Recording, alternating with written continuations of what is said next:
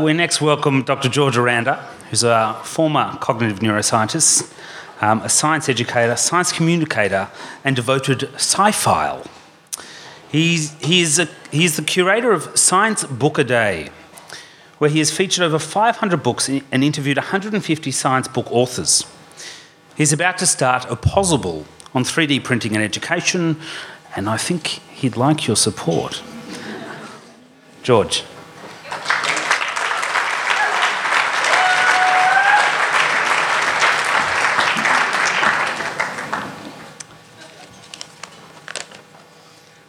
Hi there, it's my first time presenting here, and it's lovely to present at a sold-out event most of the time. I give lectures and I'm quite impressed when my students actually turn up. So it's nice and daunting at the same time to have so many people here. Now, for my science villain tonight, I'm going to talk about Louis Agassiz. Who's heard of Louis Agassiz?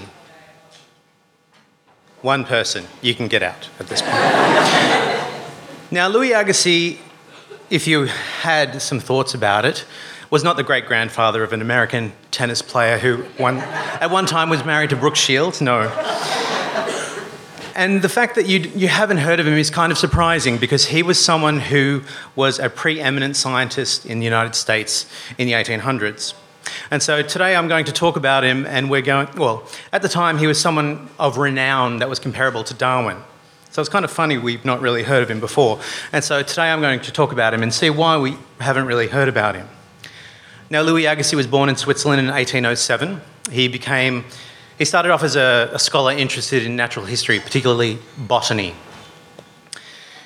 He received his PhD in 1829 and decided to do another doctorate in medicine after that in 1830 and specialised in zoology and geology at that time.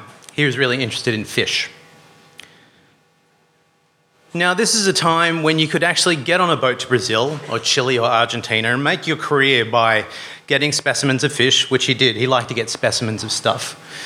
Get specimens of fish, look at them, catalogue them, bang, PhD, right there. Times have changed a little bit since then. So he studied fish, and then he moved on to look at fossilised fish. And at that time, he started winning scientific medals. He was invited to become a foreign member of the Royal Society in London. But do you get to be a world-famous scientist for studying fish? No is the right answer. You don't. So how his claim to fame was with glaciers. Now, around the 1840s, he was from Switzerland. Around the 1840s, people started to realise that some of the rock formations that you saw at the top of the Alps were similar on different mountains, and they started to theorise that the rock structures had gotten there because of glaciers. But no one really knew how that occurred. So what he did, he built a hut on the R Glacier. That's A-A-R. Every time I say it, I want to say R Glacier for Pirate Day. So he literally built a hut, and he lived on the hut to see how the glaciers moved and to look at the actual formation of the glaciers themselves. And so after he'd done this, he wrote a book, unsurprisingly called The Study of Glaciers. And he explained how the actual glaciers moved around the rock, through the rock, crushing rock, and they would form particular patterns and striations in the rock as they went. But he went further than this. He talked about some of the glaciers that you could see in Switzerland, and he came to the conclusion that Switzerland in the past had been like Greenland with lots and lots of glaciers. And so instead of having a number of small glaciers that moved around the mountains, there was one glacial sheet that had covered the northwest of Switzerland and was large enough to get over the Swiss Alps.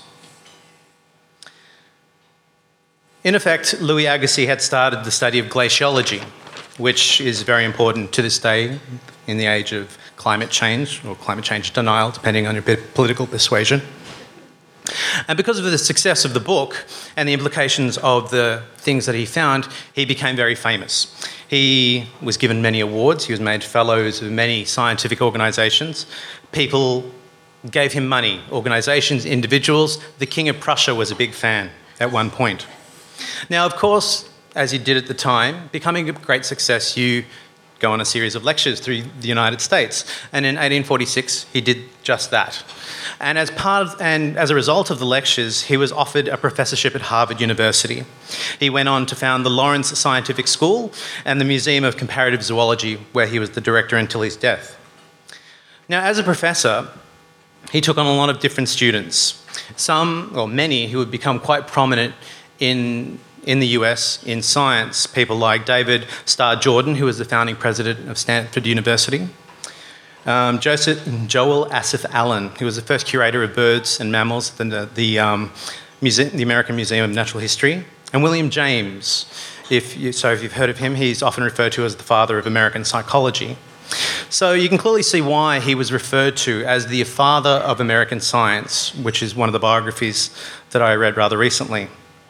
And certain authors claim that he created the first graduate program of science in the United States. But it wasn't just that he was an interesting scientist. He was a breath of fresh air to Boston at that time. You can imagine he was a man from Switzerland with a big personality. He loved drinks, he loved food, he loved cigars, and this was a breath of fresh air. He was a bon vivant in the middle of Boston during the puritanical kind of ages. So his personality got him to open doors more than just his science did. Now, to give you some idea of his renown, I had to write this down, I'm sorry. To give you some idea of his renown, here are some things that are named after him. Lake Agassiz. There are 3 Mount Agassiz in the world. There are 2 Agassiz peaks. There is the Agassiz Horn in the Alps. There is the Agassiz Glacier, the Agassiz Creek. There is a crater on Mars named after him. There's a promontorium on the moon named after him. There's Cape Agassiz. There is an asteroid belt named after me. It's 2267 Agassiz. Of course, there are a couple of animals named after him, including a chichild, a few flies, a couple of beetles, and a desert tortoise. Of course, there were institutions named after him, schools and suburbs, especially in the Bostonian kind of area. And you say you've never heard of him. Why haven't you heard of him? Of course, tonight's speech, our talks tonight, are not about the successes of people, but why was he a villain? Let me tell you.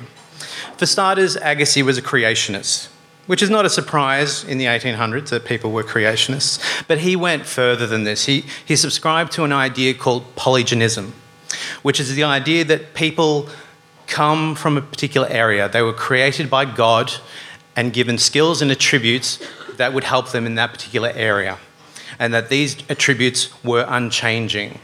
Now, you've got to think about the time. This flew in the face of natural selection. He was a contemporary of Darwin, and he refused to believe in the idea of evolution. Agassiz thought that any idea that the environment could change a creature was an insult to God. Now, of course, as a scientist, you would expect he's got some evidence for these ideas. Now, some of his ideas came from kind of logical extensions of the Bible, Noah's Ark story, those kind of things. But he also had biological evidence. He was interested in the work of Samuel George Morton, who was an anthropologist who had an extensive collection of skulls.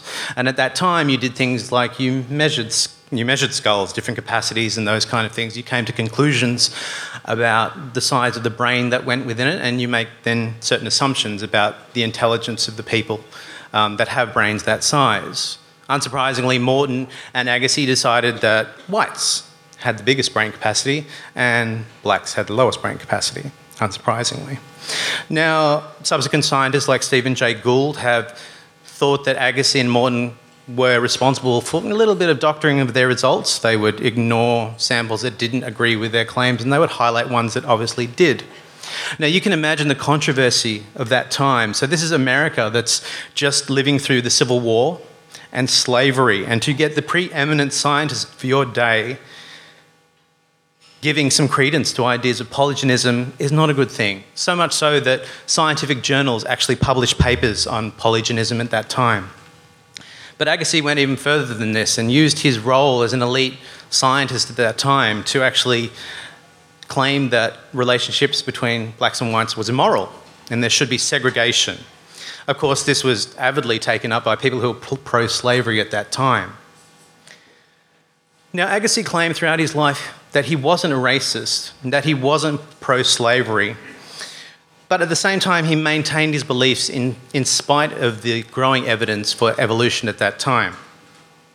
His own son, Alexander Agassiz, who went on to be a great scientist, disagreed with his dad after a particular amount of time. And even his wife, who had travelled with him around the world towards the end of his career, in her writings, she kind of thought, well, I think maybe Darwin might be on the money right now. But Louis Agassiz never changed his mind, and I guess that's the reason why I've picked him as my villain tonight. He wasn't evil. He didn't want to blow up bigger stuff. He didn't misrepresent vaccines. But he didn't change his mind based on all the evidence that was in front of him. And that, to me, in science, is the path to the dark side.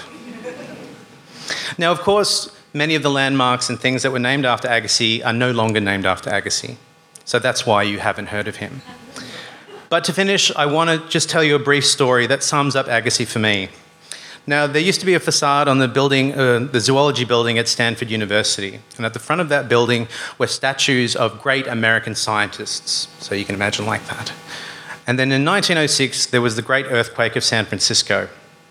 One statue fell off. Obviously, it's Mr. Agassiz himself. And if you go on Google Images, you can see a great picture of Agassiz's statue punching through the concrete at the bottom of that building. And apparently the story goes from the Stanford president at that time.